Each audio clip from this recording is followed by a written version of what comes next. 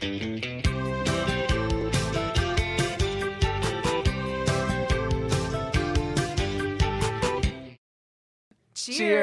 Welcome to Movie Bitches. Ooh, that ding was good. It was good. It really. Ooh. Oh, that one wasn't as good. No. Oh, well. As you might have heard, we are drinking wine.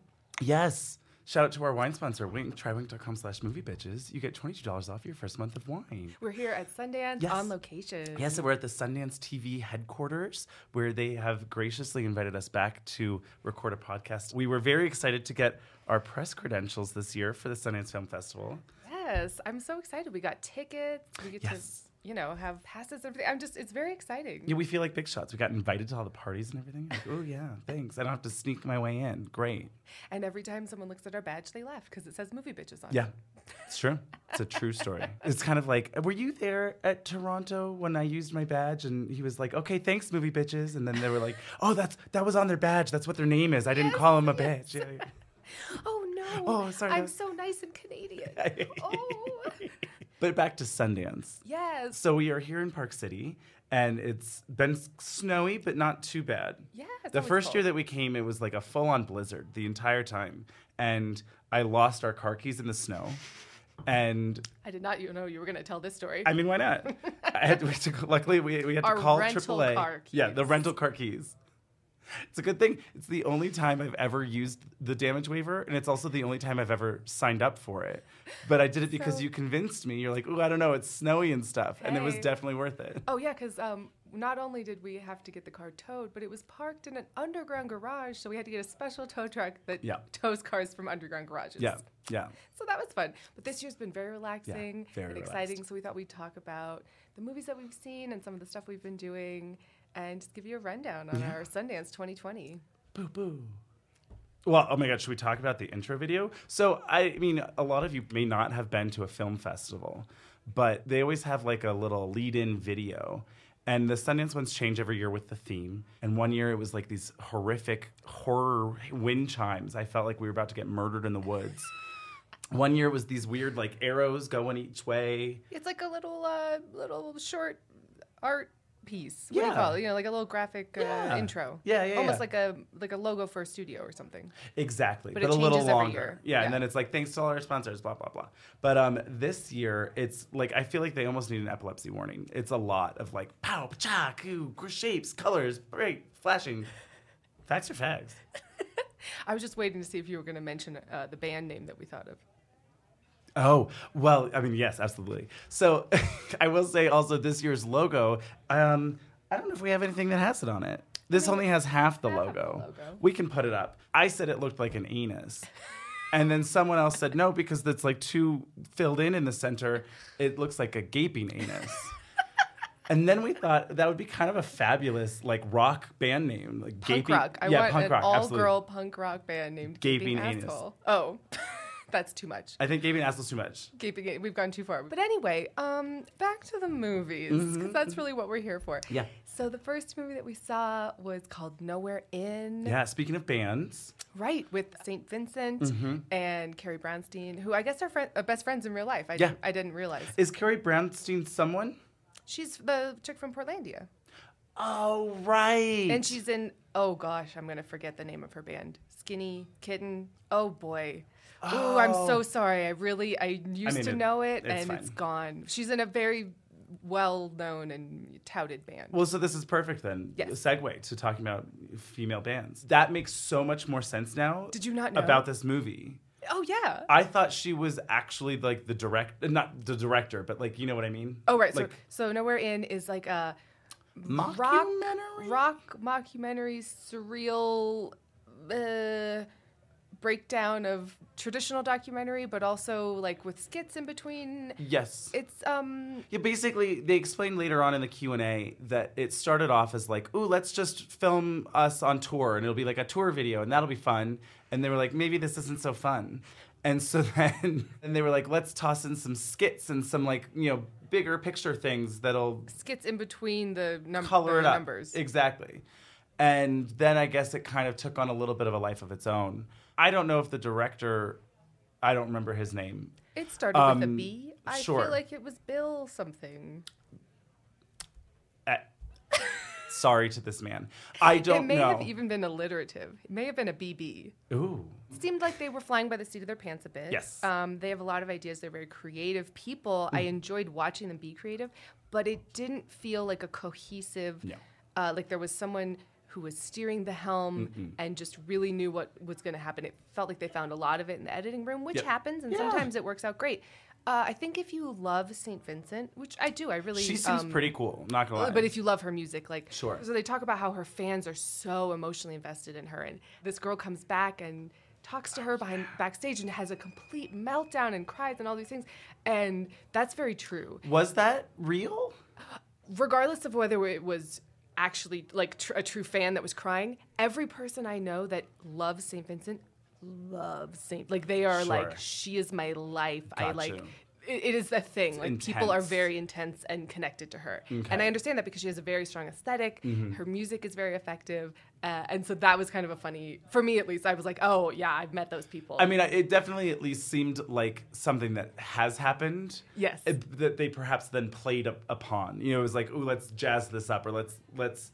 I actually wish that they had done a little bit more, I guess, like hyperbole. If they'd pushed it to 11. Speaking of rock band mockumentaries, but like, it wasn't that.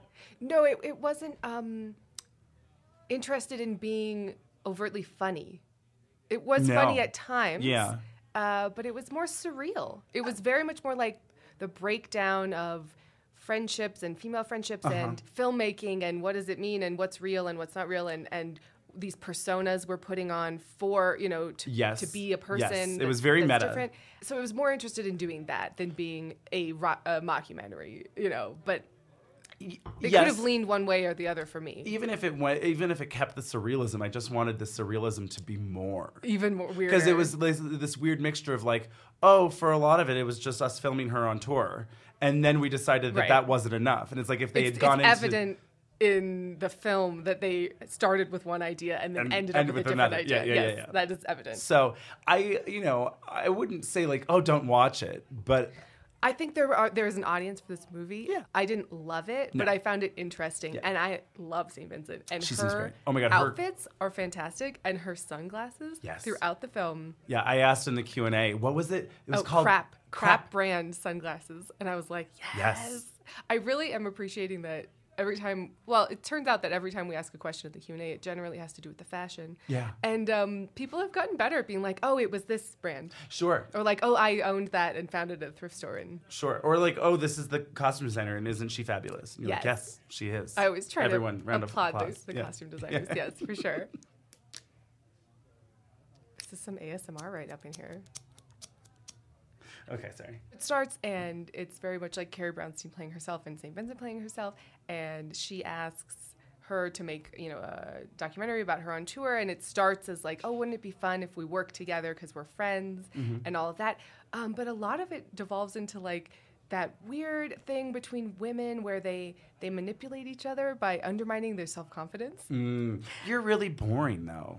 Yeah, so like a lot of it was Carrie Brownstein. I mean, and this is on purpose and is absolutely commenting on this, but it was Carrie Brownstein being like, St. Vincent, can you be more, or Annie rather, her real name, can you be more interesting? Like it's kind of too boring. You're talking, but I loved it. I thought she was fascinating. I really liked the dynamic that they had with them. And that was kind of one of the things where it added to the surrealism, but also the comedy. Yes. Where you're like, well, this is crazy, but also this is crazy. Like, I don't know. Right. But you could also laugh along with it because you were like, well, they're doing it up, but also it's true.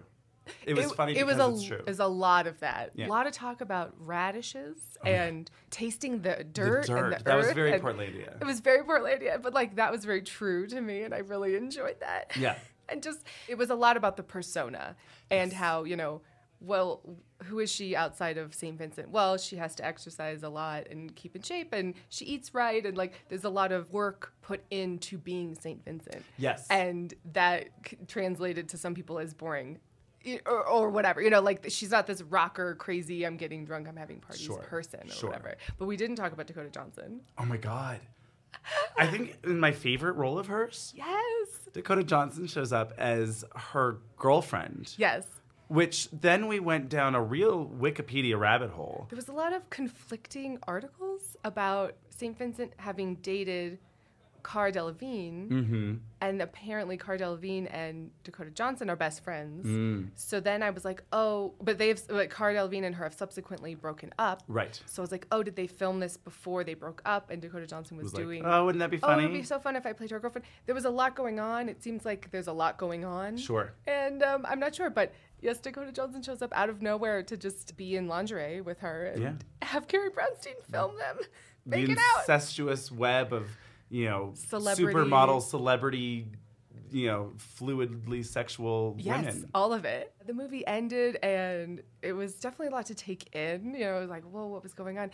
And then Carrie Brownstein and St. Vincent were there in person, and it seemed like, at least for St. Vincent, it was definitely the first time she had seen any of it, maybe, together. And she just comes up and goes, well, that was a horrifying experience. That was terrible. That was awful.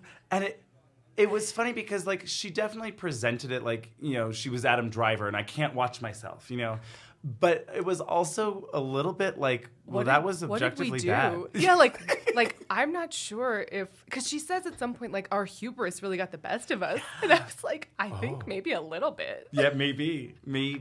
But maybe that was also part of it. I don't know. What is real? What's the persona? They definitely were playing with and blending the lines of, like, who is she and what is the persona and how much of this is put on and how much so I enjoyed that. Yes. Like, it was almost like additive to the experience. Kept going on. Yeah. And I did want to just mention Carrie Brownstein's high-waisted, obviously, like, perfectly tailored to her body leather jodhpurs that were amazing. I don't know how I missed those, but they were amazing. Good. Just thought I'd mention it. Well, speaking of weird movies.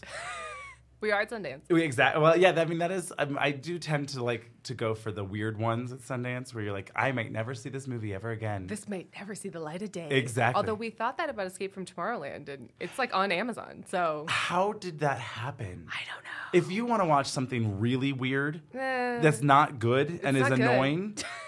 But weird, watch a movie called Escape from Tomorrowland. I think Disney was actually smart. So, sidebar for Escape from Tomorrowland. It all was shot guerrilla style at Disney World and Disneyland, completely without permits and all of the above. It was just like, oh, we're on vacation, but it was fake. It was weird. And I think instead of suing them and making it a big deal and giving the movie publicity, I think Disney was like, it's bad anyway, so no one will care. No one will care. And no one did. Nope.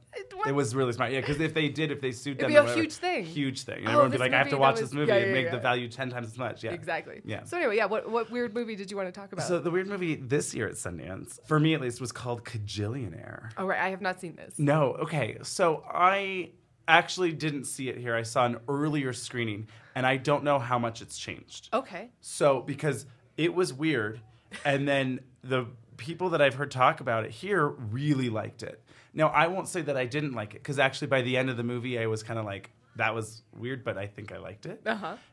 Evan Rachel Wood, Gina Rodriguez shows up later. It really it picks up when she shows up. That's so weird. I just, sidebar, started watching the Carmen Sandiego reboot cartoon on Netflix. Oh, yeah. How is it? It's cute. Okay. Like, is she in it? Is that what's happening? She's the voice of... Gotcha. Sorry, she's the voice of Carmen Sandiego. It's, like, super cute. Love it.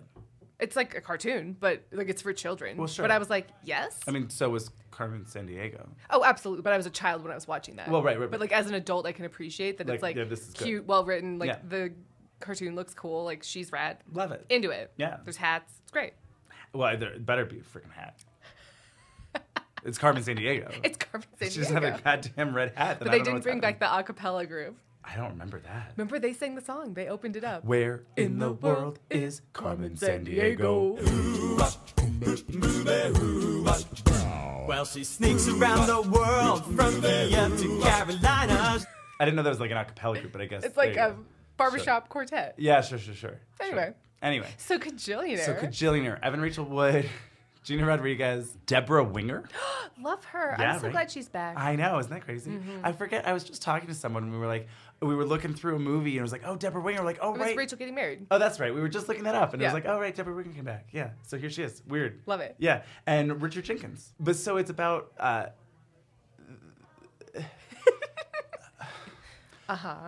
So there's a couple that recruits Evan Rachel Wood to they want to do like a big heist, but they also live in like this weird foam factory. It was like a lot of just like kind of surrealist weirdness. And in all honesty, a lot of it is like jumbled in my brain. So I'm not doing a great job talking about it. Yeah, I don't know what you're talking about. But that's how I felt for most of the movie. So like that's part of the problem where I'm just like, but what's happening here? But by the end, is Evan Rachel Wood like a great in it? But sure, well, I mean, I don't always love her. So to me, that is true. I was like, oh, like that was a good performance from her. Just the two. Is Evan Rachel Wood like a good cat burglar or something? Why She's did they hire her? She's like a hustler child.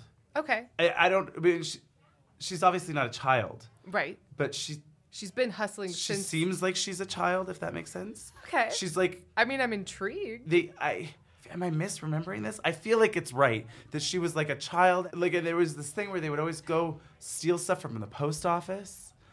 I don't remember. It's a blur in my head. I'm not going to lie. Were you sober for the viewing of this film? I'm pretty sure. Pretty sure. Okay. It was a while. The thing is that I saw it like maybe 6 months ago. Oh. So it was like a while ago that I saw it. Okay. And then it was like, and then it's at Sundance. And I was like, that weird movie that I watched? Oh, it probably changed a bit then. I think it must have. I think they've refined it. Right. Because there was a lot of weird, cool things there Uh-huh. that I was like I said, by the end, I was like, I think I kind of liked that. Yeah. But it wasn't perfect. It wasn't great. It could was use just a little like, massaging. Yeah, so perhaps they massaged it. Cool. I would be willing to rewatch. It just didn't work with their schedule. So like the aesthetic, like the director seems like someone to watch.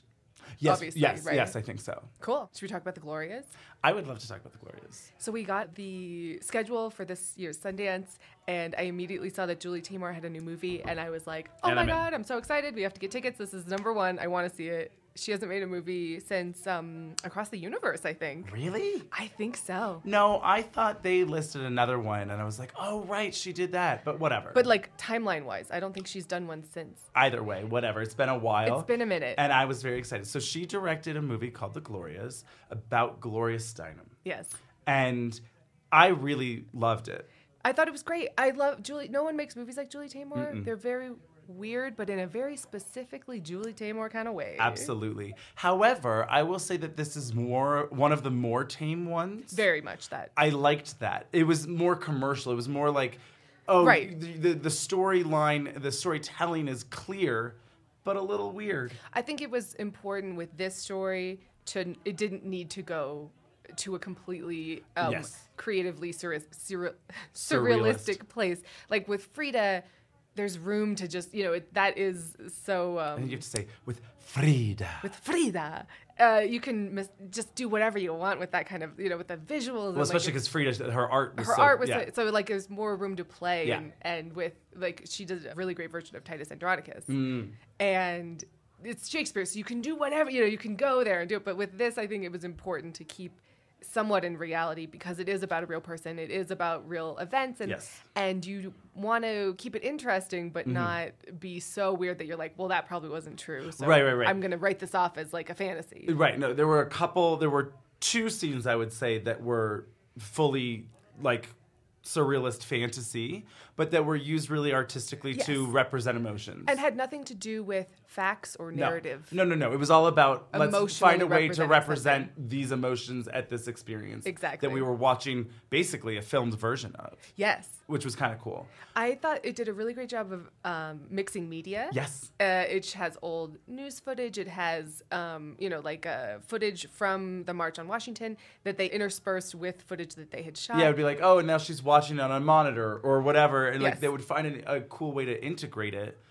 But then also, like, they would recast people for some of the roles. It did a good job of mixing it all together. Sometimes I find that jarring. Yeah. And because it is a Julie Taymor movie, like, you kind of go, oh, okay, I'm along for this creative ride. Yeah. But I also really loved how it handled the biopicness of it. Yes. It was so interesting. So it's the Glorias because it's different ages of this one person, and it's all represented in her riding on this bus with herself, essentially. Right. And she'll have conversations with her older self and her younger self and sort of checking back in. And I think that's so healthy as a person to do that and to talk to your younger self and kind of go, oh, how did I feel about that? And then it did a really good job of representing that. I agree. And I felt like that narrative structure really, it felt like it was someone's autobiography almost, where it was like if Gloria Steinem were today looking back and perhaps they had lengthy conversations about it. Well, and I haven't read her book. No. But it could be very true that the book is written this way. I have no idea. I mean, I certainly want to read the book after watching the movie. Yeah. The book's called On the Road, and it's all about how she's traveled all over the world, and especially the United States. The bus metaphor obviously makes sense. Yes.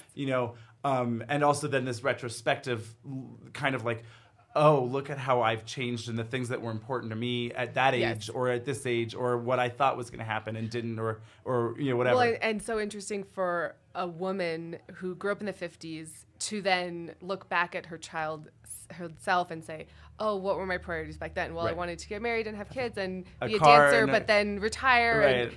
And a Cadillac convertible for my husband. Well, I guess I could take the Cadillac convertible. Right. And he can I have want the this kind of dog and all of that stuff and what your priorities were, and not that that's wrong in any way, but just how you evolve over time and how she evolved as a woman and empowered herself as a woman was fascinating. I thought that was such a great way of representing that. This is honestly one of the most inspiring movies that I've seen in a very long time, particularly when it comes and hopeful. Exactly, hopeful and inspiring when it comes particularly to politics and like women's rights and equality, and not just women's rights, really. It was more just equal rights for all. Exactly. In this day and time, it was like really just like chicken soup for the soul. The wary millennial soul. Yes, I do remember those books. I loved those. I mean, I was a little sensitive gay boy, so of course I did. But that was like, oh, what should we do on our sleepover? Like, we already watched The Craft and Hocus Pocus. Like, but we're not ready to go to bed. Should we read some Chicken Soup for the Soul together? Oh my god, I'm so moved. Oh my god. Okay, let's go to bed. Yeah. Oh my god. But yes, the Glorias, starring Julianne Moore plays the oldest Gloria. Yeah. And although Gloria Steinem does actually show up at the very end. At the very, very end. Julianne Moore, it was interesting. Julianne Moore was the only one that they really aged. With makeup, yes. With makeup. Yes. She plays like 2 levels of older Gloria. And Alicia Vikander plays young, middle to young age, Gloria Steinem. And I actually think this is my favorite performance of hers. I think I only know her in the Lighthouse? I forgot she was in The Lighthouse. I mean, not The Lighthouse. No, in Light Between Oceans. No, what was the other one with Eddie Redmayne? Danish Girl. Oh, right, Danish Girl. Yeah. So 2 movies I know her in. Yeah. Yes, I definitely preferred her in this, although except for... Oh my gosh. Well, I thought she was actually really fantastic and fabulous, but at a certain point, I don't know, maybe an hour 15 in, her sort of Ohioan accent that she was going for went real, like it seemed like these were the first 5 days that they filmed, and she hadn't figured out the accent yet because she went real Kermit the Frog with it. It was like Kermit the Frog meets Katharine Hepburn. It was like this weird mid-Atlantic Kermit the Frog. Where are we going to? It was weird. It was so jarringly like what? Like I was like. I turned to Andrew and just went, what has happened? It really made it hard for me to take those scenes seriously. I honestly think they should cut them. Like, it was that jarring. I agree. And I was trying, I was like doing calculations in the film, like, okay, now if they cut those scenes, would it have, affected things? Or could they like ADR it? Or something, because it was like really... maybe they dub it. I think they should. I think they could probably get away with dubbing. Like, it was really just like 2-3 short scenes. Yeah. And one of them was like montaged. So you could really just like, let's redo that voiceover. It was aggressive. And I think it didn't help that it was like her last scenes that we saw, like timeline in the movie wise. Like she had all these great scenes where I was like, oh yes, she's fantastic. Yeah. I've seen an hour of her acting, amazing. And then all of a sudden, it was, oh no. And then we never saw her. And then it's like, now Julianne Moore's taking over. So it was like, I got this. I was like, okay, good. Tap you out. But I do want to talk about, it was interesting. So all of the male characters are completely secondary except for her father. Sure. Played by Timothy Hutton. Yeah. Who I, love. He's great. He was great. I really thought he brought like a life and a lightness to it, and he was some combination of like Teller from Penn and Teller and like Tom Waits. Like he was this quirky kind of guy, and his performance kind of reminded me of Big Fish. Yes, it was very that. In that like kind of like it's Albert a little surreal. Finney, it was a little Tim Burton-y, just a little weird. It really helped inform the character as we see this girl grow up with her dad. He brought so much like light and life and fun and optimism energy and into optimism her life. and hope. Yes. And so that was really interesting to see. Well, it was interesting. So then her mother is mentally ill, has a lot of depression and anxiety, and we don't get into it fully, why or what, and I think that's okay. Yeah. But it was interesting to see the two sides of it and how she experienced this like hopeful joy and this sort of depressing reality, and how that kind of informed her as well. Like it's two things together. Yeah. Well, I think her mom kind of they at least set this up that like the mom seemed to have to take the grounding role because her dad was constantly the dreaming bad cop. in a fight. Exactly. And at a certain point that took a toll. But then I also thought they really did a lovely job of the narrative of like her mom was a writer under a male pseudonym because women weren't allowed to write at the time. I thought that was interesting. She's telling her daughter, "Oh, well, could you imagine what it was?" Oh yeah, and that's how it was done back then. Exactly. Like, men, but a woman couldn't have her name on an article. No, and so it was interesting to see how like that progressed, and then to see their relationship of once she starts to be a journalist and have her own byline, and the mom was so proud. That was really touching, and I thought that was also indicative of like the progress that had been made before Gloria. Yes. That she then, continued and carried the torch for this now period of time. The generations of... And is inspiring someone else to keep pushing, moving. Just keep going. Yeah, exactly. Push that boulder over the ledge. We got this. Yeah. We're Sisyphus. We got it. Exactly. So one of the more surreal scenes... I love this. This was so amazing. Oh, yeah. So it's taken from what I'm assuming is a real interview. I'm sure it was a real interview. With some man. Yeah. And Gloria Steinem. And he is being very misogynistic and gross. It's full-on sexual harassment. Oh, 100%. It was like very gross. And it's on live TV. Yeah. You dress very sexy. What do you what do you think if I told you that you're like a very attractive sex object or whatever? And she handles it with grace. But they go into this whole, I don't know how to describe it, like straight male panic purgatory hell. It was so amazing. Yeah. She kind of calls him out. Well, it was fun too. This was kind of fun where she would switch, where like one of the characters could be there and deal with an asshole. And then like older Julianne Moore, Gloria Steinem would show up in a scene where Alicia Vikander had previously been and had not said anything and stood up for herself, but Julianne Moore could stand up for herself. And there was a lot of that messing with time and all of that. And this is what I wish I had said with me now. Like, I now wish I had been like, no, you asshole, you can go fuck yourself. That is sexual. I mean, but like... she said it a little more. Well, it was much more. Yes. But there was like this whole, the witchery. Well, so it's like red tornado of hell and panic and women who are... And Wizard of Oz. I mean, it really went... There was literally a witch and her showing up dressed sexy and then dressed like a nun and then dressed all of the just like panic-induced, like the flying nun. Yeah, because it was the same. Sally Field. Yeah. Gidget is different. But both played by Sally Field, but different characters.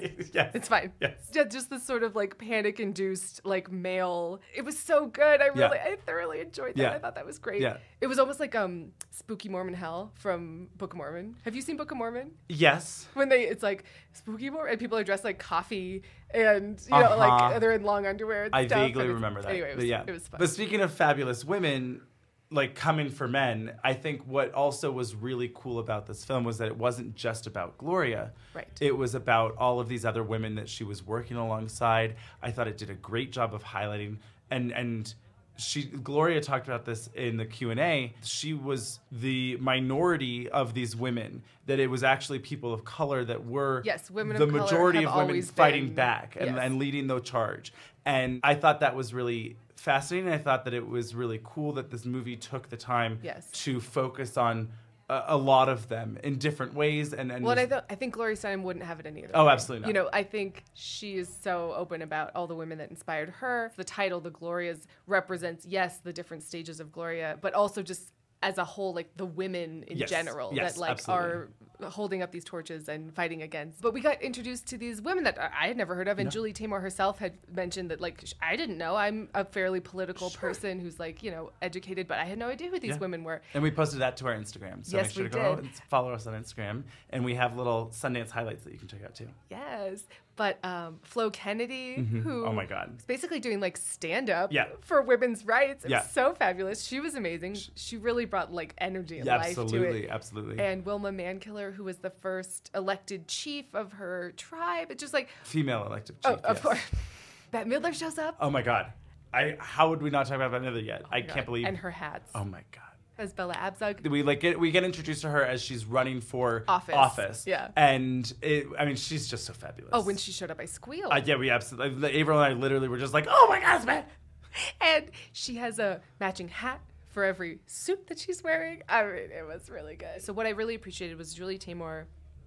The big thing for me with biopics is when they change things that are fact. Right. And Julie Taymor was really dedicated to, while some things might narratively work better at a different time or place, the feeling had to be right and the correct. Facts had to and the be facts had to be correct.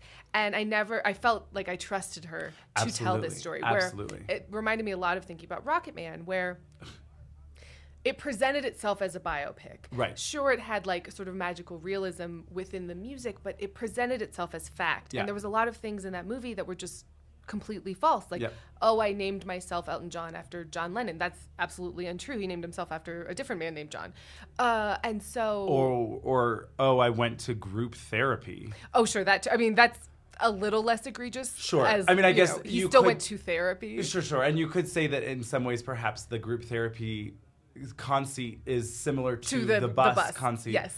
But I didn't feel like I trusted. Successful. It was less successful. And I didn't feel like I trusted those filmmakers to tell me the truth about what was going on. So anyway, I felt like I trusted Julie Taymor with this. And that was evident in the Q&A afterwards when she explained all of her reasoning behind she said basically there were only two things that weren't absolutely factually accurate. And one of them was just that like the conversation that took place didn't take place where they said it did in the movie. Yes. And she's like, well, I asked Gloria, and she was like, well, let me ask the other woman. The other woman. I forget her name, but she was great too. She was like a unionizer for farm workers. Yes. Which was really cool. And she was like, and she said yes, so it was fine. Yeah.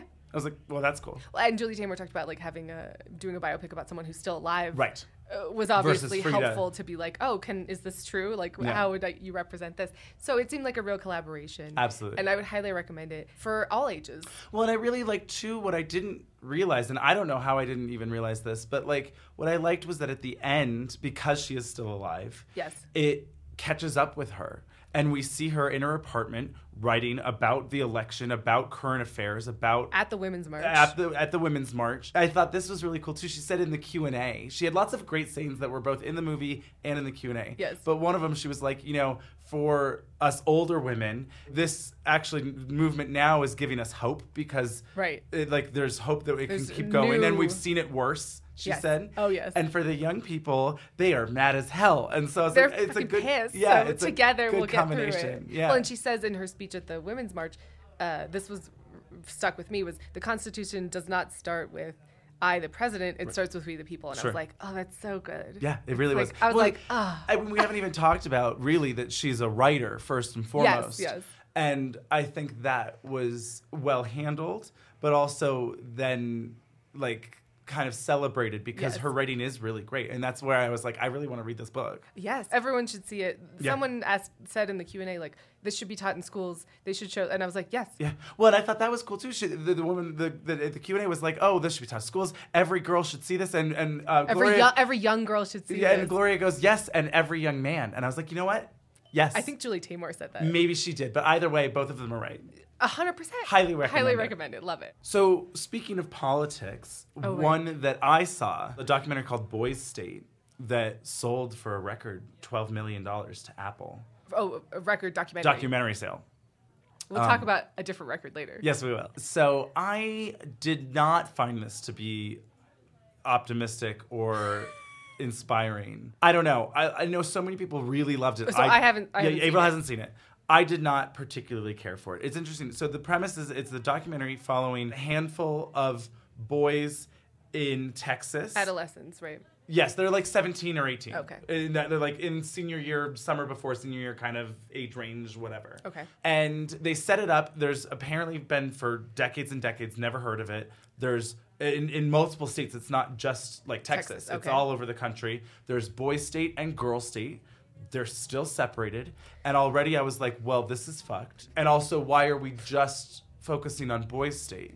That was my question. So you briefly told me about it, and I was like, why aren't we making a documentary about both of them? I would particularly like to see the differences between Boys State, which was super bro-y, super like, whoa, whoa, whoa, you know, like it was just like, it made me cringe. Yeah. It just, whenever you get a group of 1,000 boys chanting political nonsense, like, and a lot of the politics ranged, which was interesting. Sure. You know, it was not just like, it's Texas and everyone, I mean, there was a lot of talk about guns, but there was very clearly, if not sometimes out homosexuals. Great. And there was talk about LGBTQ rights and like all sorts of stuff. And there was actually, what was inspiring was that even though there was a lot of conservative viewpoints among these kids, it was a lot of like, well, of course that's just a given that's on the platform, like that it should be LGBT, like equal rights. Right. And I was like, well, that's refreshing at least. That's nice to hear. Yeah.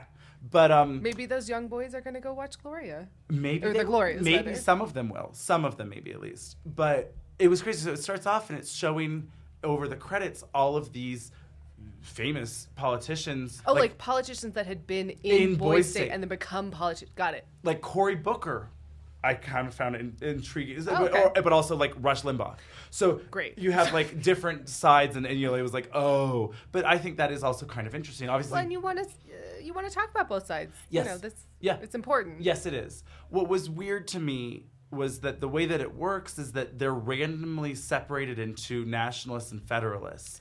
And so the documentary follows, you know, kind of the people that rose to the top of each party. Because it's kind of like debate club / Model UN. We're playing Model UN kind of thing. Okay. Exactly. So there's elections. People get elected to. Who are the voters? The other boys. The other people either. Well, so eventually there's an election for like the governor of Boys State, and that's where like they need to get the votes not just of their party but of the other party as well in order to win. Okay. What was weird to me was that because they're randomly separated, the platform is not what they personally believe. No. Right. And so they're running off of how can I politically game this system to get the most votes. It's like teaching them how to be disgusting politicians. Yeah, game the system of politics. And that was what for me was was the most icky, where I really left feeling so uninspired, but rather like icked out, where I was just like, well, why are we teaching people not how to properly and successfully argue their ideals and their platform, but rather to compromise everything in order to get power. Gross. Yeah. Does the documentary comment on how that's gross? No. Oh, that's not gross. Really. That's gross. Yeah. So that's what, for me, was really the most icky about it. So it's a pass for you? For me, it was a full pass. I was like, ooh, Apple, that was a mistake. $12 million. They've got it. No, they have billions. They've got it. They've got it. Nonsense. Yeah. Oh, well, so talking about documentaries. Sure. We also saw a documentary called The Truffle Hunters? Yes. The Truffle Hunters, which seemed really promising. Oh, I saw this on the program. I was like, yes, please. I don't know exactly what it's going to be, but it's about Italians, old men, dogs, and truffles. I'm in. Hunting for truffles in the wilds of, where were they? Sao Paulo? San Benedicto or something like that. I forget exactly. I forget exactly. It's in Piedmont region of Italy, where truffles are well known. Alba. Right. The white Alba truffle. So it's gorgeously photographed. Every shot is framed really interestingly, and there's bright colors, and it started, and I was really interested, and we're introducing all of these older Italian men who, it doesn't seem like it's anyone's main job. It's somewhat a hobby. Yeah, it's income, but it's not like their job. No. For fun. I don't think they have a job. They're all retired. I mean, some of them were 87 years old or older. They've been doing it forever. But they, for the adventure of it all, they go out into the woods, and they have dogs that are like their, best friends that they search for truffles, and the dogs find them, and they dig them up, and they sell them, and it's like this sort of scavenger hunt, treasure hunt almost. Sure. It's rare. It's hard to find them. It's like very exciting when they find one. Yeah, I mean, I don't think they really. This is in my reading the I'm like, that seems so fun. Sure. But then you see the documentary, and it's very slow. Yep, very slow. Not very informative. No. I realized thinking about it, there's no text.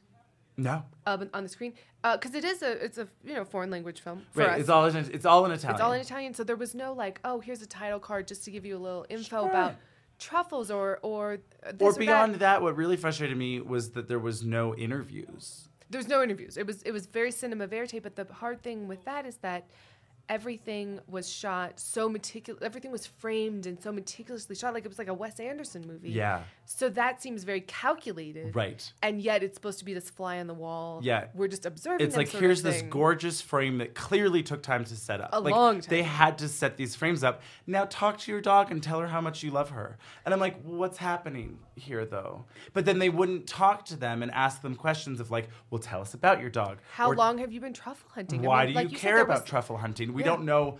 I mean, I had to Google it afterward, how truffles form or what they really are. I mean, I've eaten them. I don't know what it really was. I had to look it up. It didn't tell us. It didn't tell us how they hunt them or why they have to hunt them, why they use dogs, because apparently in Italy they used to use pigs until recently. Because I always thought it was, truffle pigs. Truffle pigs. Yeah.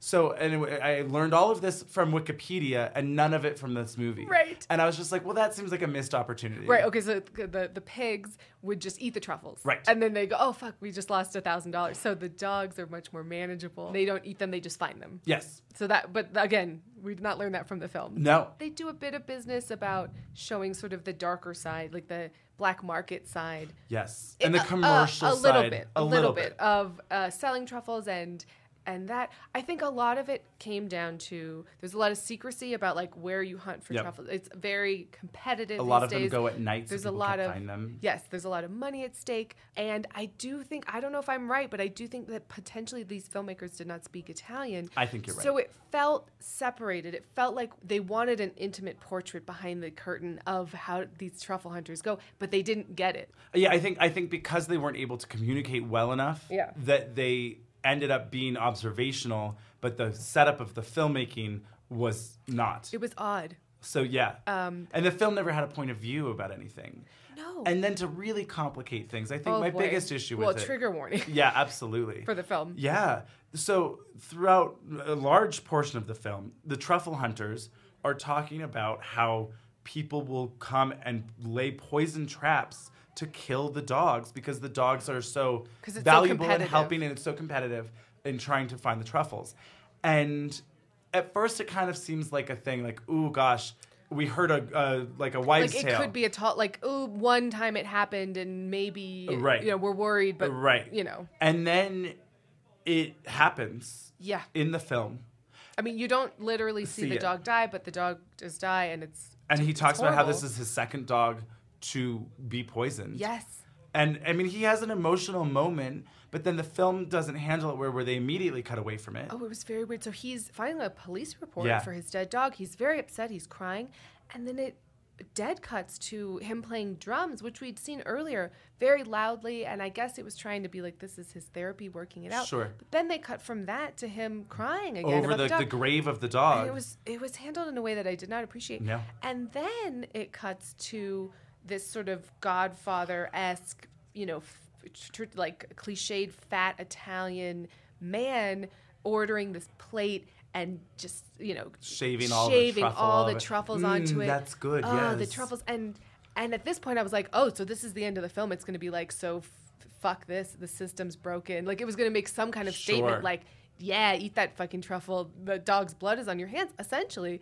But that's not really what happened. And then it kept going for a while and meandered to the end. And it was handled in a way I did not appreciate. No, it was weird. Yeah. I overall enjoyed parts of it, but didn't find it to be a particularly successful film. No. And I liked the look of it, but it was very slow. Yeah. So, and I don't feel like I learned anything. No, not really. So it's a bummer. I know, I'm bummed. But like, go Google truffles. I mean, I feel kind of bad at this point about the truffles. Well, I don't think that's the case everywhere. No, well, I remember in the Wikipedia article I was reading about how like a lot of people since like had truffle groves. Yeah, like since like the late 1800s, they've been able to cultivate truffles in groves with oak trees and whatever. Right. So I think that not necessarily everywhere has this issue. Like the commercial truffle that you're getting might not be that issue. Right. Because it was upsetting. But maybe some of these restaurants, particularly with like the Alba truffle that's more, I don't know if they've cultivated that rarer or exactly. whatever. Yeah. And so then that's the problem. I mean, I guess you could say it inspired us to Google a shit ton of stuff about truffles. But, sure, but yeah, it was not informative. No. So anyway. Yeah. To shift gears quite a bit. Drastically. Although still in the Alps. So not that different. That was a great transition on my part. Yeah, nailed it. We watched a movie called Downhill, featuring. Have some more wine, Andrew. Okay, well, featuring Julia Louis-Dreyfus and Will Ferrell. And it's based off of a Swedish movie that came out in 2014 called Force Majeure, which I have seen. And I have not. Avril has not. I don't really want to give a lot away because I feel like you went in not knowing anything, right? I went in not knowing anything, but for some reason, I thought it was going to get crazier and darker. I don't know why, but I had this feeling, maybe because you said it was like this Swedish dark comedy, that I was like, oh, fuck, it's going to get weird and dark. It's not that dark. No, it's tough because I think it's a hard sell with Will Ferrell, who I love. He's very talented. He's so funny. He can be dramatic, but I think a lot of people are going to go, I've overheard on the shuttles here and stuff, people be like, oh, I saw Downhill. Yeah, it wasn't like funny like I thought it would be because Will Ferrell. I mean, and that's his cross to bear. Well, I mean, I liked, what was the one where he was a writer with Emma Thompson? Stranger Than Fiction. You know, that will happen whenever Will Ferrell tries to break out of this broad comedy mold. But I think it will be a problem for them marketing-wise, particularly since Julia Louis-Dreyfus stole the whole movie. She absolutely. I mean, she was outperforms 100% the best part of the movie. What I will say, it was interesting for me because I liked Force Majeure, and I when I heard that this was coming out, I was kind of like, well, I don't really care. I don't need to see it. Yeah. And then I was like, well, I do like Julia Louis-Dreyfus, so I guess, let's see it. I didn't dislike the movie at all. I didn't at all. After seeing it, though, was kind of just like, well, they didn't really add anything that was particularly groundbreaking compared to, I don't see why this movie needed to be remade. Right. Aside from that, it's English language now. And they thought maybe that'd be more commercial. And they got stars. And they got, maybe I don't know. They wanted a ski vacation. I'm not sure. Right. She was great. She definitely was my favorite part of the remake. Yes. And my favorite part of I got to see her in this role, which I thought she was really good in. Really good in. Yeah. We haven't really said anything about it. No, so it's about a family that goes on a ski vacation to Austria. And something happens that tests their familial bond, let's say. Yes. Being vague. It sort of starts I was going to say the wrong word that was going to give something away. It gets the ball rolling, let's say, on problems that they haven't been addressing. Sure. Yes. And I actually am really interested to watch Force Majeure because I feel like knowing the basic story now, it requires so much subtlety of filmmaking and nuance, and I don't think this movie had that. Well, we didn't talk about this. So it's directed by people that I forget. You don't know their names. Why are you bringing this up? Because I know that what they're from. Jim Rash and the principal, or the dean rather, from Community. And the other guy, I just know his face, but I don't know what he's from. Yep. Two comedians, two men, directing a movie that I was interested. I mean, the Swedish one's also directed by a man. Yeah. But for me, he wrote it too. Right. Yes, that's true. And I would be interested to see a female take on this. Mm-hmm. But at the same time, now that I think about it, the story is about Will Ferrell's character. Yes. And yet the female characters are the most interesting part of the movie. Absolutely. The concierge woman. Oh my God. Fabulous. She was great. There's a lot of fun in this movie. I think this one is more fun than the Swedish one. I think that was intentional. Yeah. I would say it's worth watching. Yes. I wasn't blown away. No. But it was fun. The performances were fun. It's a fun time at the movies. And not fun. It was.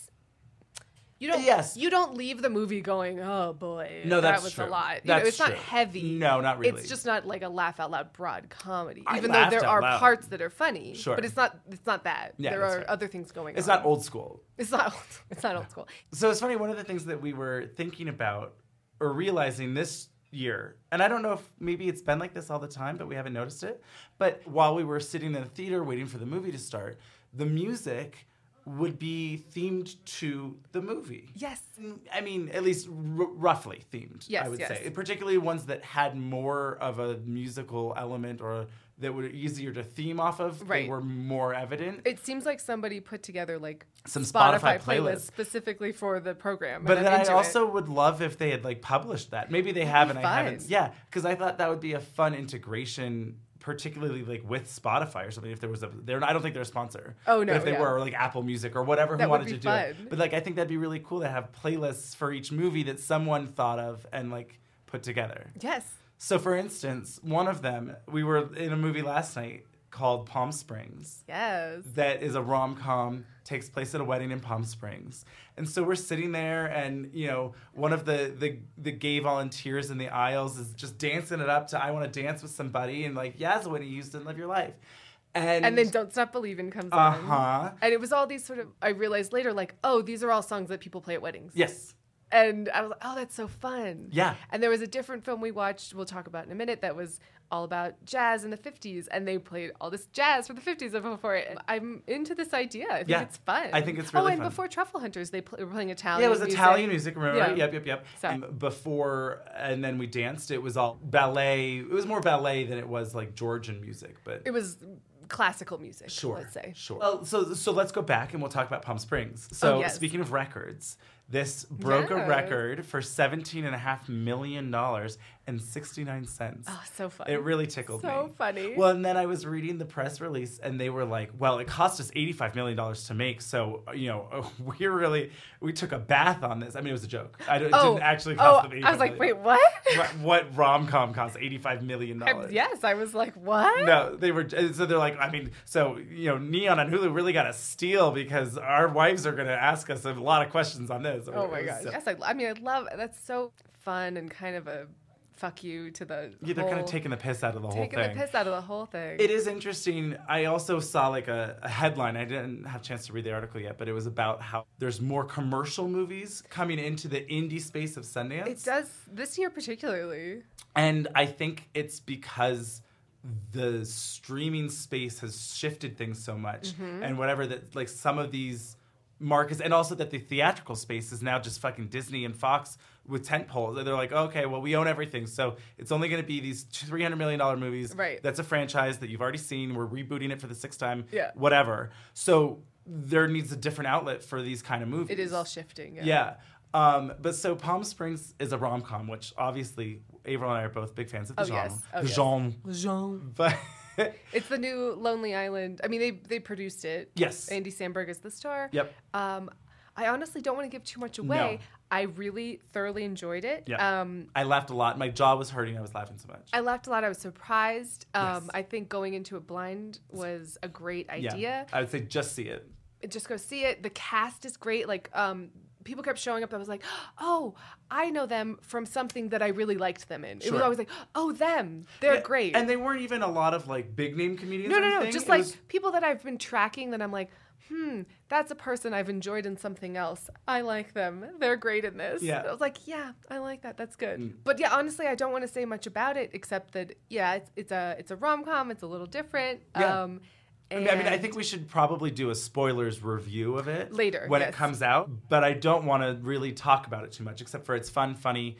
And I guess what I'll say too that I was thinking, I've watched a bunch of like the new Netflix ones, and a lot of them are good. They're fun enough. Well, rom-coms are making a comeback. We've been clamoring for long enough. That's what I'm saying. I was about to say, I'm like so glad that rom-coms are finally having a comeback. Yes. And thank you Netflix for doing that. Yeah. However, I thought that this was much more successful than thank pretty you much Netflix and Hallmark and Lifetime. Well, I feel like they helped a little bit. Those are more like. But they helped a little bit. Romance and whatever. But it was like there was money that was helpful. Sure. There was an obvious audience that was being underserved. Yes. No, I thought this was one of the top tier, but much better than the average rom-com. Yeah, I don't remember enjoying a rom-com this much since the Rebel Wilson one. Isn't it romantic? Yeah. And it kind of has like a similar vibe of like silliness and meta-ness. Yeah. I will say it felt a little bit like junk food.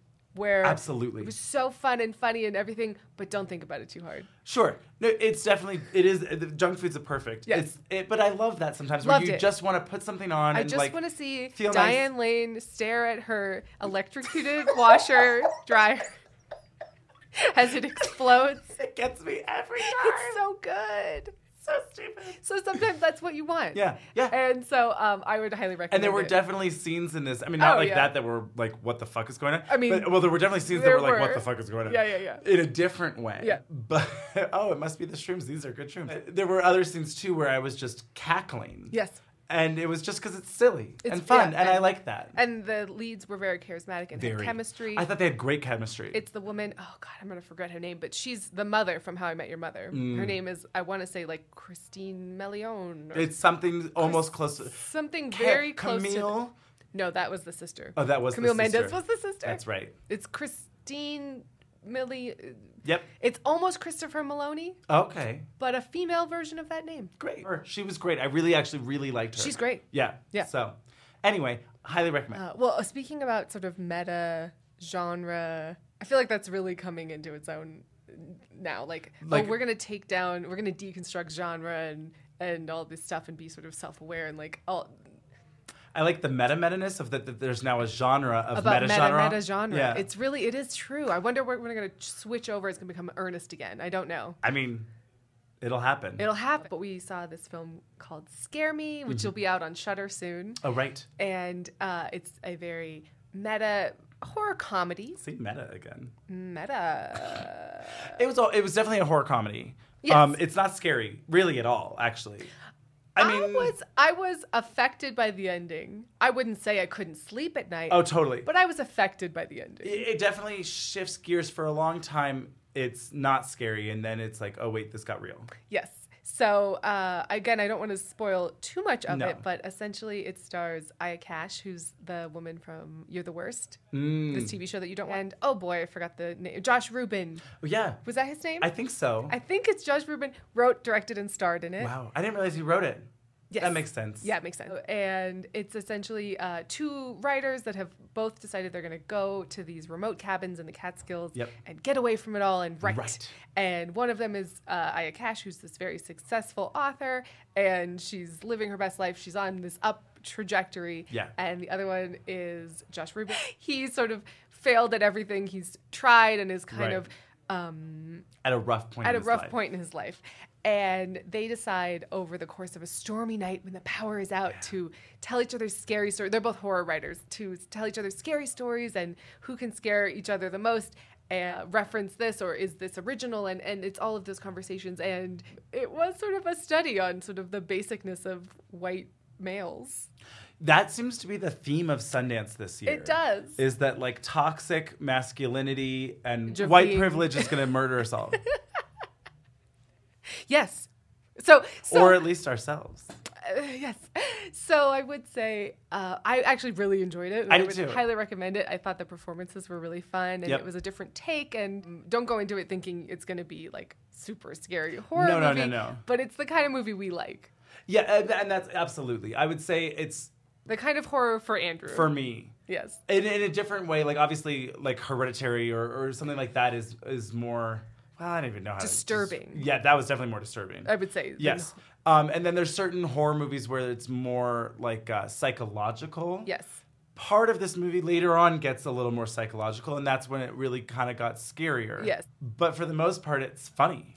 Oh, yeah. And I want to shout out the sound design. Oh, my God. Because it was a really interesting idea. So the movie basically takes place essentially in one location. Yep, in a cabin. And it's them telling scary stories. And they use sound design and very little special effects to have their stories come alive, let's say. Exactly. And it was very effective and really good. So I would actually really recommend it. I liked it a lot. I liked it a lot, At first, I won't spoil the ending. At first, when it ended, I went... and the more I kind of thought about it and really went into it, I went, oh, actually, you know what? I kind of like the ending. Yeah, I left and I was like, oh, the ending left me disappointed for how much fun and whatever, how much I was liking it. And then the more you think about it, you can certainly justify the end. I don't know if it's exactly what I would have picked. Yeah, it wasn't perfectly satisfying, but I liked it more than I initially did. So I'd recommend it. Yeah. Well, I guess on that note of horror comedies, I've seen one that April's going to see tonight at midnight, and I'm very excited, called Bad Hair. And, I mean, this checks a lot of boxes for us. It's a period piece. Oh, really? Oh, yeah. It's 1989. So late 80s. Campy, referential, horror comedy about a woman who's trying to make it big. She's an African-American woman in the late 80s trying to make it in this like MTV-esque channel. Like as a VJ? She wants to be a host. Okay. Like, I mean, MTV doesn't exist in this movie. In this space, okay. In the world. But this is essentially the MTV of the world. Great. And she works for a company called Culture.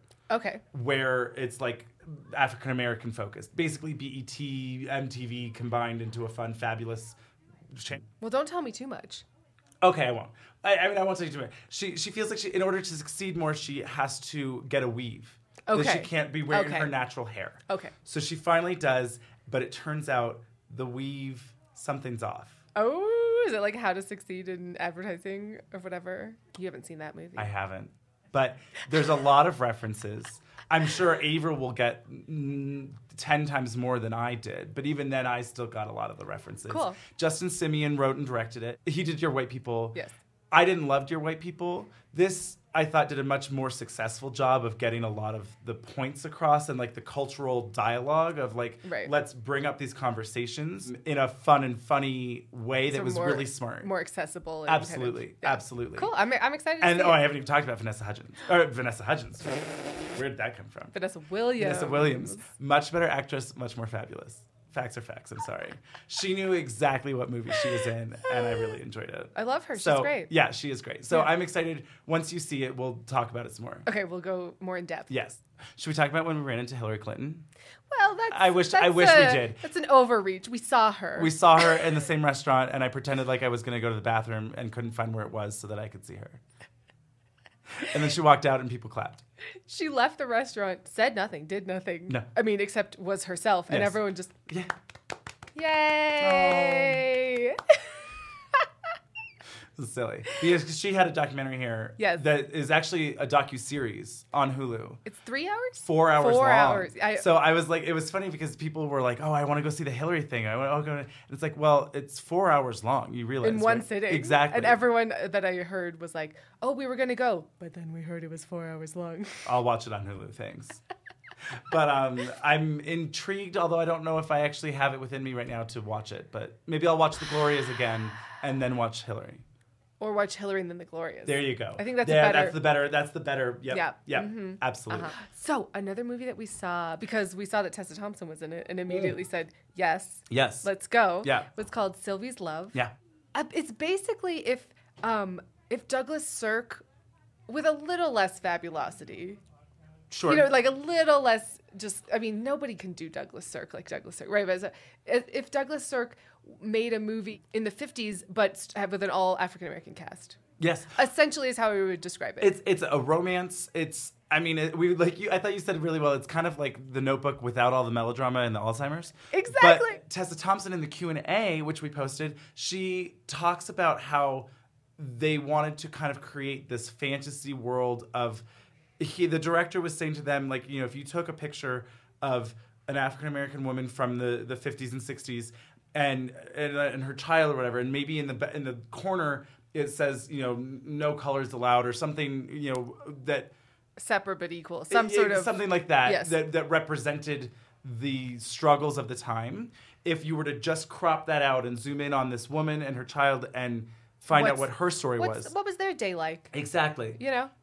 Let's explore that and not have it and just have a romance for this story and for these people. And she, I thought, also said really eloquently, I mean, she's amazing. I'm obsessed with her.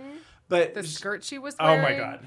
Was everything. It looked like the Sydney Opera House. It was fabulous. Great. It was great. Love her. But she had a really good point of like, and I think this also goes along with gay movies, which we'll talk about, but like so many of them are, you know, at least they used to be focused on either coming out or AIDS. Or like hate crimes. Sure. Yes. You know, just like tragedy of like, oh, and then yeah. And now we're finally starting to get more movies that are about just like, oh, and then he's gay. Or like I remember we were talking about in the TV episode of our podcast, you were talking about the oh my God, why can't I think of Alan Cumming. I kept wanting to say Carr. Also fabulous, but not different. Oh, Alan Cumming on Instinct, which I unfortunately I think at this point has been canceled. Oh, well. But yes, he's just on a CBS procedural and he's gay. I mean, yes, it's part of the story, but it's not the story. Right. And so, like, their race didn't really play any part of the story, per se. It didn't. It wasn't, it was, the romance was the forefront. Yes. And of course the race comes up and they talk, there is some strife and they talk about, oh, this person was racist or whatever. Like it exists. Absolutely. It doesn't ignore that it happened. But that's not the point. I mean, it's not as lighthearted, but it's sort of like as if like Doris Day and Rock Hudson, if they made like a Harry Belafonte, like Dorothy Dandridge, like rom-com. Sure. This is more dramatic than that. Yes. But it was like a fantasy where that could be. This is like a story of, timing and obligations and what society expects from us and what we really want, our heart desires and true love. And it was sweet. It was a little long. It was a little slow, but I really liked it. I would say, I think because they were trying to make such sort of just a nice, normal, quote unquote, movie. There wasn't a lot of drama. There wasn't a lot of conflict, emotion. It was very subdued, which is also interesting. Sure. It was just lovely and a little tense and a little but nothing was heartbreaking. Nothing was like, oh my God, I'm feeling everything. No. It's probably a better movie, because it's less melodramatic. Well, sure. But it wasn't as impactful. It kind of, at a certain point, I remember thinking like, it's kind of like what we love about like a Jane Austen-esque type movie where there's like a lot of glances and, we can't be together or can we, like whatever. Right. It has some of those vibes. I mean, it's not Jane Austen-esque really in any way, but aside from that, I guess, where you're like, it was interesting. Long. It was interesting where the male lead in a romance had no agency. I mean, not no agency, but he was very much dragged along throughout the story. Like, he didn't really make any decisions. Everything was like, he never stood up for himself. He never empowered himself. And it was interesting because she did. And that's so the opposite of what we usually see. That's true. And she picked her career. Yep. And she succeeded in all these things where usually women, I'm a single woman, I can't be working, or her sort of let's say the James Marsden character of the movie, like the person she's with but shouldn't be, isn't the one. At a certain point is like, well, we said you could have a job if it didn't interfere with our lives. And at that point in the movie, I'm like, oh, great, she's going to quit and just become a a sad, I didn't fulfill my, and then she's like, nah, bitch, I'm going to take care of it. So I thought this was very unique and refreshing and lovely. And the costumes were great and the look was great and the music was great. Oh, the music was great. It could have been a little more pizzazzy, dramatic. Sure. For my taste. Can we talk real quick about her accent work? What about it? Whatever do you mean? Oh, affectation. It was an affectation more than an accent, I guess. She went into a little bit of Judy every once in a while. Every once in a while, it was a little Judy. Oh, what do you mean, Robert? Oh my God. Exactly. I mean, it was interesting because there was this whole storyline of like her mom was an etiquette teacher, and so there was a whole thing of like how she has to be proper, marry the right kind of guy. And I think that proper etiquette-ness was supposed to be represented in her accent or her affectation. Yeah. But it was interesting to me. Yeah. And slightly distracting, but mostly just kind of fun. I think distracting just because you were like, ooh, Judy's here. A little bit, yeah. Oh, that's fun. Oh, yeah. It was silly. But I would actually really recommend it. I thoroughly enjoyed it. It was just, I did too. It's not going to have you sobbing. No, which is fine. And that's fine. But it also was nice. It was heartwarming, actually. Yes. And it was a sweet romance, not a rom-com, but a romance. A drama romance. Yeah, with a unique angle that I haven't seen and would love to see more of. Yes. So that was nice. And Tessa Thompson. I think she is like, well, first of all, she's fabulously on Fabulous. Oh, what now? She's obviously on Fabulous Cunt Island? Yes. Okay, great. Yeah. Oh, obviously, yes. Yeah. I mean, obviously. So one last movie to talk about. It was called And Then We Danced, which premiered at Cannes. I remember reading the titles about, like the headlines about it now, and I didn't realize that was the movie that we were going. So we read the blurb, and it was two dancers have a budding romance, and there's concerns that it'll affect their dancing careers because they're in Georgia. It's filmed in Georgia. Did they film it in Georgia? Yeah, I'm pretty sure. Parts of it. Maybe parts of it. Okay. I'm not sure if all of it was filmed there. Okay. The director was saying that he was inspired to make it after, in 2013, I think he said, 50 people in Georgia tried to have a gay pride rally and a gay pride parade, and 20,000 people came out to protest it. Yes. And it like got ugly, and it was sad. Yes. And so he wanted to create something that was a way to introduce people to the idea of that there's a gay person in every family, or well, he said a lot of the prejudice in Georgia against homosexuals and LGBT, all of the above, is because they've never, quote unquote, met someone, right? They've never met an out person, maybe. Right. And how a lot of it's just by default. Yeah. It's not, it's just built in kind of thing. And how he wanted to show that they're real people and that they have feelings, all of that stuff and all of the above. So the blurb was like, unlike a lot of, of LGBT stories, this one is not about coming out and not about AIDS and death. And hate crimes. And it's, hopeful and joyous and whatever. And I disagree with that blurb a little bit. I think it is about coming out. Yes, but not in that dramatic, cliched way. I think joyous is the wrong word. I would say hopeful and, not overtly depressing. It's certainly not overtly depressing. It is very much a romance between two men that are discovering themselves and their feelings, and dealing with societal pressures, both poverty, homophobia, family requirements and illness, etc. There's a lot going on that's keeping them apart. It reminds me, there's a few different. I mean, there's always. Well, I was gonna say this is what I wanted Call Me by Your Name to be. Oh. I much preferred this. I definitely preferred this personally to Call Me by Your Name. Very different. This is what I wanted from that movie, from Call Me by Your Name. Sure. I felt more emotion. Yep. More chemistry. They showed the gay sex. That's true. I mean, it wasn't shying away from it. Right. And I thought the lead was absolutely fantastic. He sort of looks like a very thin, young Martin Short in the best way. He had a very dramatic face. He did. And he had the red hair. For me, it was like if you were to cross Eddie Redmayne and Tom Holland. Tom Holland is just cute. Well, but the Tom Hollandness was more of his mannerisms and the dancerness. Okay, great. Because Tom Holland is a ballet dancer. Okay, but not his face. Not necessarily his face. A little bit, though. I got that kind of cute, twinky gay boy. And then there was also the Eddie Redmayne-ness of the red hair, obviously, but also the more severe features. Eddie Redmayne has that kind of more angular. Either way. Yeah.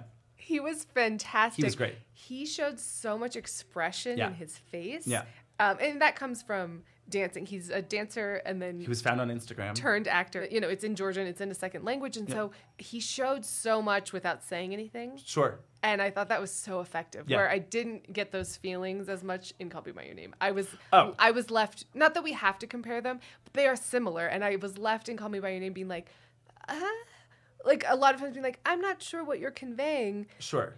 Mostly from Armie Hammer, let's be honest. Yes. But I just thought the chemistry was so good. I just really loved them. Sure. I mean, they're similar in the sense that it's a fleeting romance of people coming to terms with their sexuality, right. and then in the end they don't end up together. Sure. But against the similar, they couldn't be together because of society kind of things.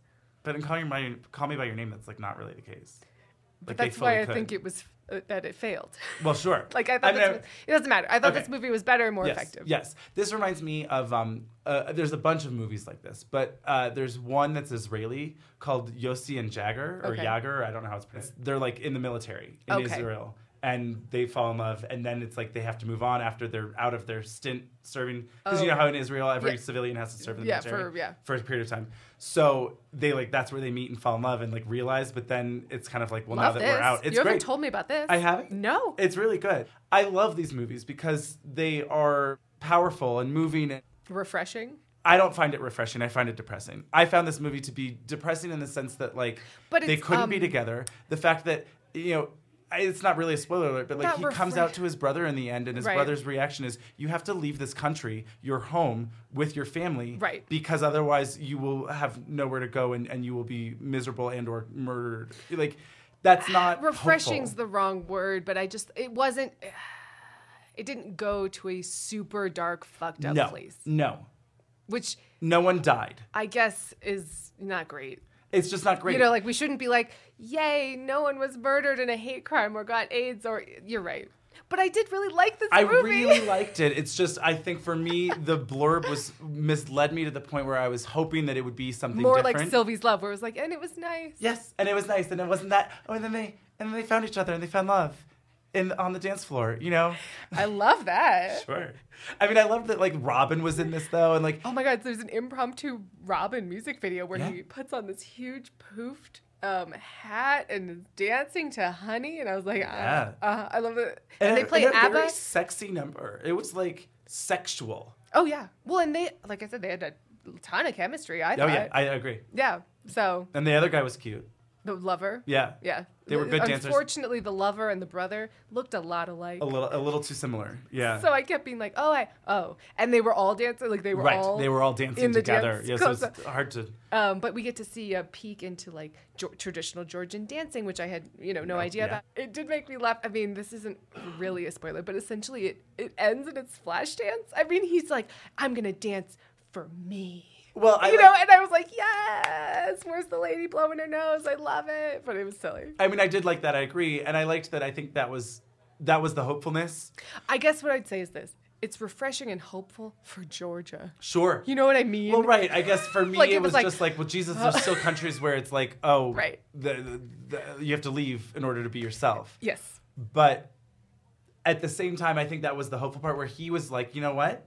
I am going to dance my way, and I am going to get out of here. I'm going to get out of here. And I can still dance and be me, but yes. I can do it somewhere that'll appreciate it. And they showed both sides, like I guess we shouldn't spoil it, but let's say his lover doesn't make the same choice. Right. But it was really interesting. So the director and the lead actor were there, and they talked about how much adversity this movie faced in Georgia. Oh, right. They had 3 days of screenings where they sold 6,000 tickets, but sold they out had in to minutes. Have armed guards, and there was huge protests. And people wanted to see it, but they couldn't, and it was so upsetting. Yeah, and at the same time, I think that this is one of those movies, in particular in these countries, where the internet is so amazing to have. Yes. Where there's so many other ways. Because imagine, I mean, it probably wouldn't have been made or released at all 15 years ago. Absolutely. But the fact that now it can also be made and released in the rest of the world and online, and then anyone can watch it. And I think that'll help progress this a lot further. Yes. Well, and the director said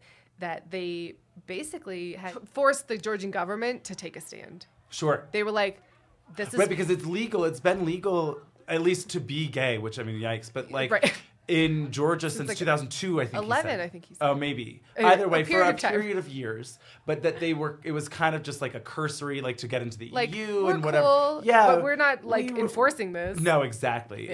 So I think, they had to officially recognize the law and be like, yeah, this is... Right, and, like, they sort of...